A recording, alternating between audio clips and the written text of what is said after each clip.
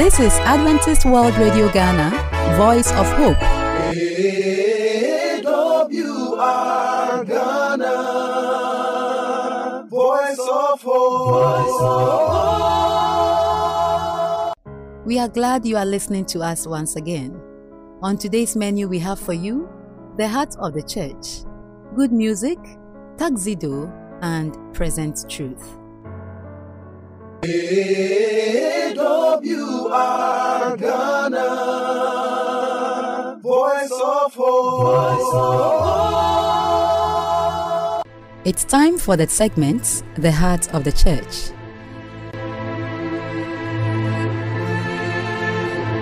Hello, dear friend. You are welcome once again to your program, The Heart of the Church, where we study in depth into God's Word. This season, we are looking at interpreting the Scripture. And for this week, the theme has been that the Scripture is unique. So we are looking at the uniqueness of Scripture. And as always, my friends here have been helping me with this study. They are Gloria Osebafo, Frank Pokuboahin. Welcome once again. Thank you. So before we delve in as we usually do, we'll ask Frank to pray with us. Shall we pray? Our Most High God, as we are about studying this, we commit ourselves unto you. May you grant us understanding from on high, in the name of Jesus Christ our Lord. Amen. Amen. The transforming power of the Word. You know, we have said somewhere that the Word is actually Christ, which we learned earlier on. But let's look at its transforming power. And I just want us to go straight into the study. Uncle Frank, can you tell us something about the transforming power of the Word? Our lesson study has given us 2 Kings chapter 22 verse 3 to 20, where the king Josiah, when he heard the writings of the law, he tore his cloth. The question is, what made him tear his clothes? Now, this is an aspect of the transforming power of the Word of God. What is in the Word of God that made him tear his clothes apart? The Word of God is powerful. It has power to change lives.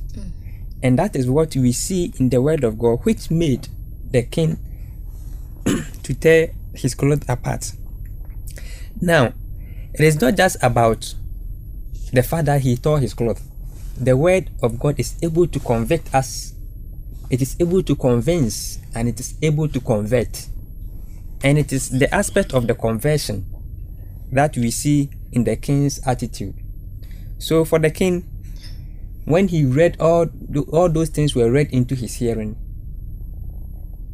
he was moved, and for that matter, he took that action. What about us? If we hear the Word of God, because of the power in the Word of God, it should be in a position to change our lives. And that is the transforming power of the Word of God. One of my friends, Selassie, he said, if you want to really understand the Bible and how it changes people, begin to read the Bible. If you read it, you yourself, you realize that you are changing. And so for the Word of God, it is powerful and it transforms lives. Amen. With the transforming aspect, that is transforming lives, because you mentioned Josiah, but let's come practically to us. How does it transform our lives? And Sister Gloria, please help us with that. Transforming the Bible, transforming our lives. Recently, this Christmas, there's a group with young guys. They went on evangelism in one of these mining areas, Galamsey areas, and even they were surprised by the Word of God being spoken. They had the leader, the gang, that they have this armed robbery gang. They said the guy brought out his gun. He sent them to his zone where those people are, and after preaching the Word of God to them, they had some just quenching the fire off the lighted Mariana that they were smoking. Then that is the power in the Word of God. It transforms you from one state to the other, and it is the Word of God that can cause a change. You see, but that change that can transform, that change that the Word causes, has to do with what's the Spirit. It is only the Spirit that causes that transformation. Without it, the Word of God could be like any printed word, any printed copy to us. But when we allow the Spirit to interpret God's word to us, there is transformation. From the memory verse, we realize that we are told from Psalm 119, 105 that your word is a lamp to my feet. The word as a tangible item is a lamp, right? But as a lamp, what does a lamp do?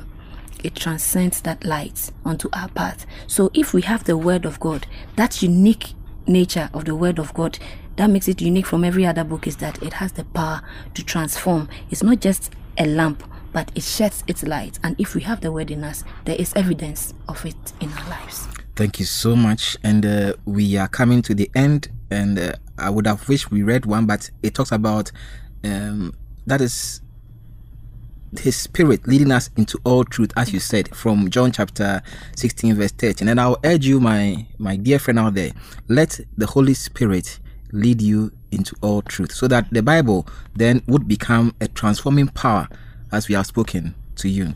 We'll be coming your way tomorrow with the summary of all we've been doing for this week. That is tomorrow, Friday. And it's our prayer that as you learn, you'll be transformed by God's power. Our sister will pray with us as we close the study. Father in heaven, we thank you for your word this day.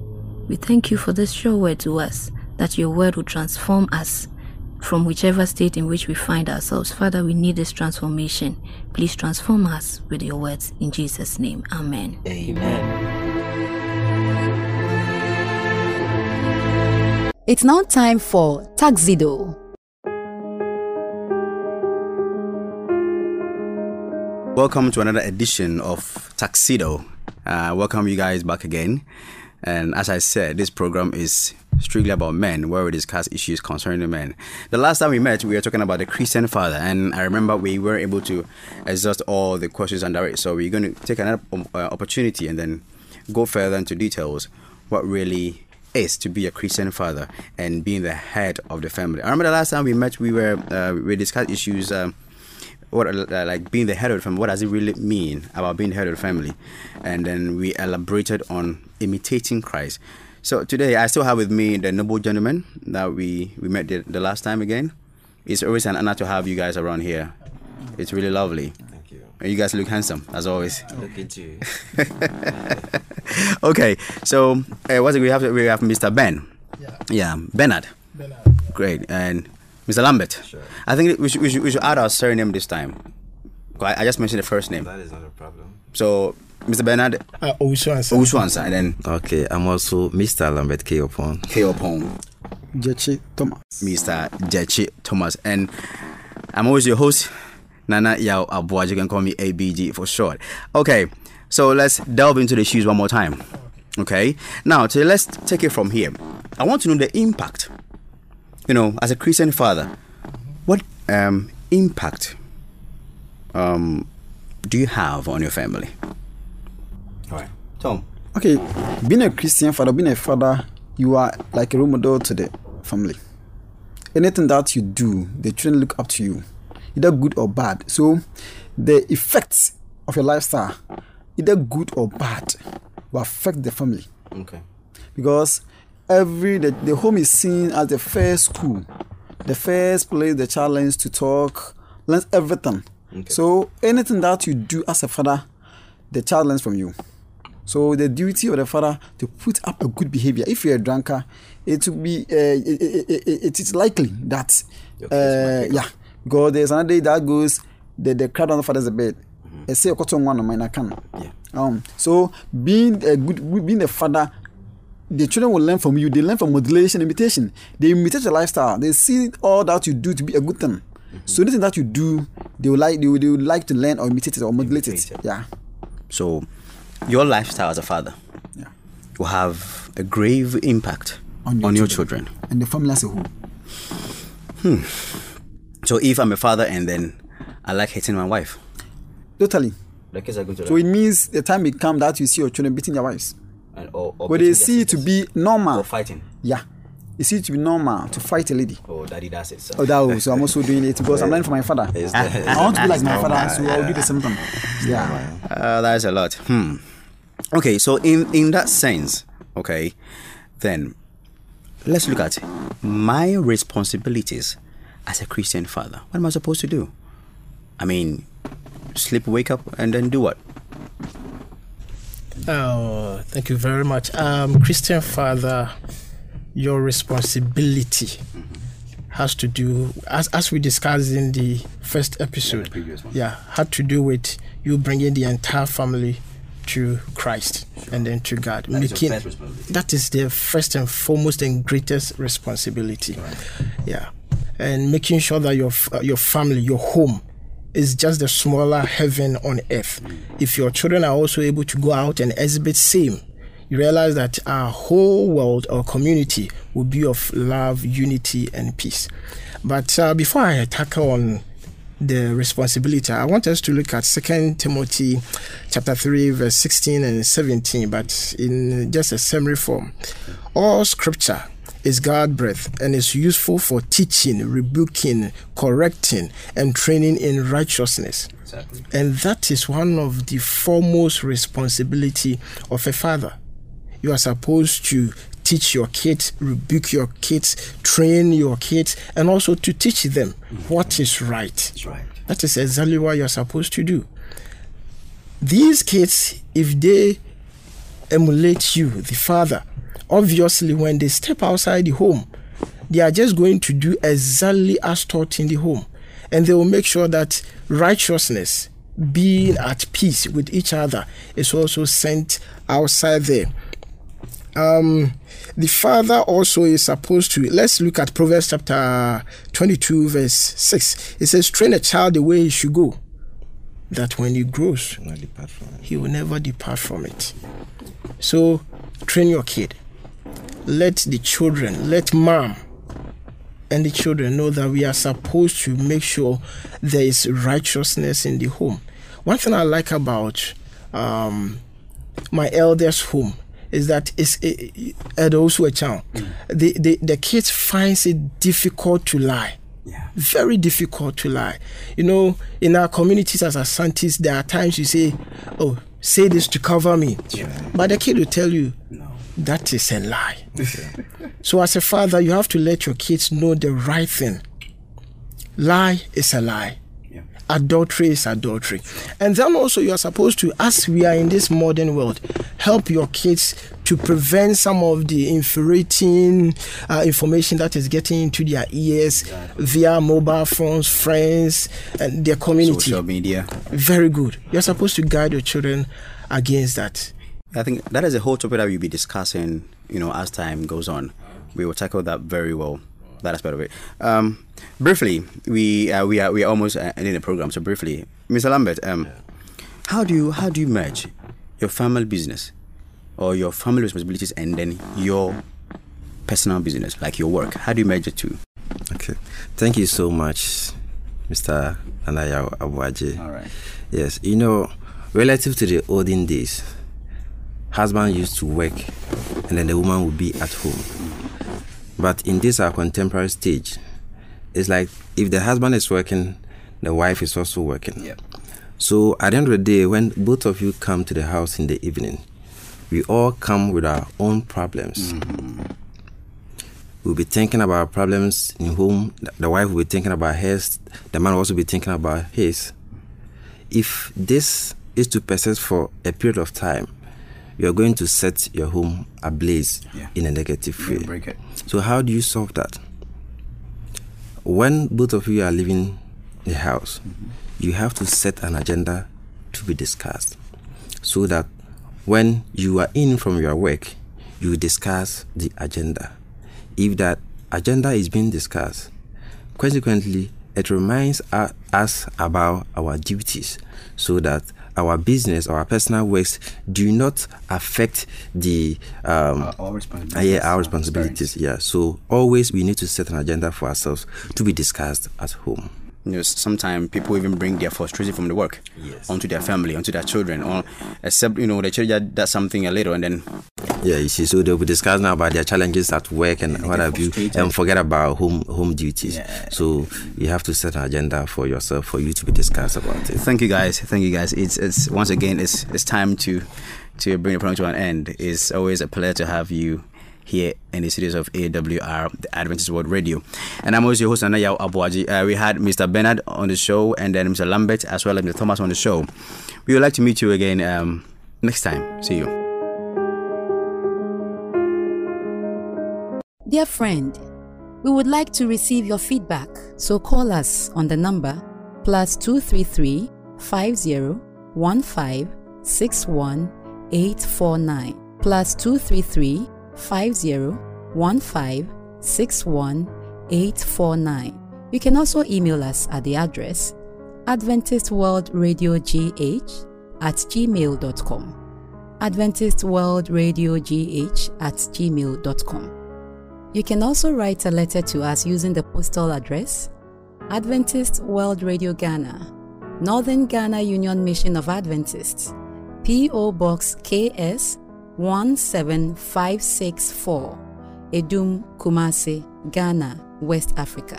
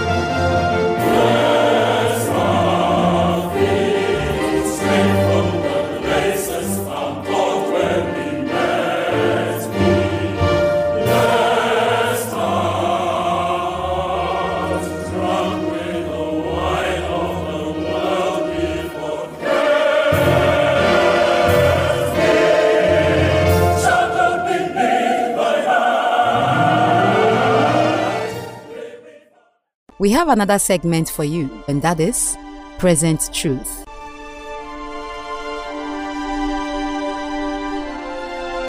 Dear friend, I welcome you to the Moment of Truth broadcast. I want us to consider why we should not be afraid. Let us pray.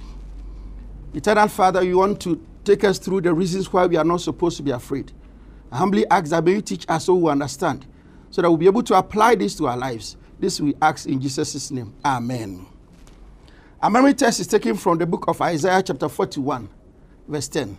It reads, "Fear thou not, for I am with thee. Be not dismayed, for I am thy God. I will strengthen thee, yea, I will help you. I will uphold thee with the right hand of my righteousness." We live in a world where that there are a lot of things that are able to make us afraid. But I've come to assure you that God wants us not to be afraid. And so I want to give you some of the reasons why we should not be afraid. The very first reason that I want you not to be afraid is that God's presence secures. From the scripture reading that was just read, "Fear thou not, for I am with thee." Even a child is not afraid when his father is walking beside him or her. When the father is holding his or her hand, he's not afraid. He feels so much secured in the presence of his father. As Christians and as people that are longing to become Christians, I want you to understand that our Heavenly Father is with us. When we are at work, He's with us. When we are at play, He's with us. When we are in school, He's with us. When we are in church, He's with us. Wherever you find ourselves, our Heavenly Father is with us. And so we don't need to be afraid because His presence secures. We are secure in His presence. The second reason that I want you to note why God's presence is with us is that His peace satisfies. And so for which reason we should not be afraid. Be not dismayed, for I am your God. Millions are unhappy today. Millions are dishappy. They worship the God of temporal pursuit, possessions and pleasures, power and popularity that soon decay are the order of this day. And I want you to understand that God's peace satisfies. The true and living God satisfies the longing of the soul. And so you ought not be dismayed, for God is eternal. And all who trust in Him will receive the peace of God. The third reason that I want you to understand why you do not need to be afraid is that God's power strengthens and says, "I will strengthen thee." Many Christians run scared because we feel that there are some things that are so scary. But I want to tell you that when we have the power of God with us, there's no power that is able to take us away from the hands of God. Some of God's spiritual giants have been physically invalid. God's strength is made perfect in our weaknesses, and His power is able to give you strength. And so I don't know whatever you're going through. I've come to assure you that God's power is enough to enable you to be able to go over whatever you are going through. And the other reason is that God's provision supplies. He says, "I will help thee." Many fail because they try to cope with life's problems all by themselves. You might have tried several years, but I have come to tell you that by your own strength and might, you cannot. You have been frustrated because you thought you could do it all by yourself.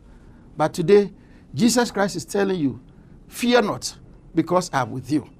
The other reason and the last for which I want you to understand why you should not be afraid is that God's promise sustains. He says, "Yea, I will uphold thee with the right hand of my righteousness."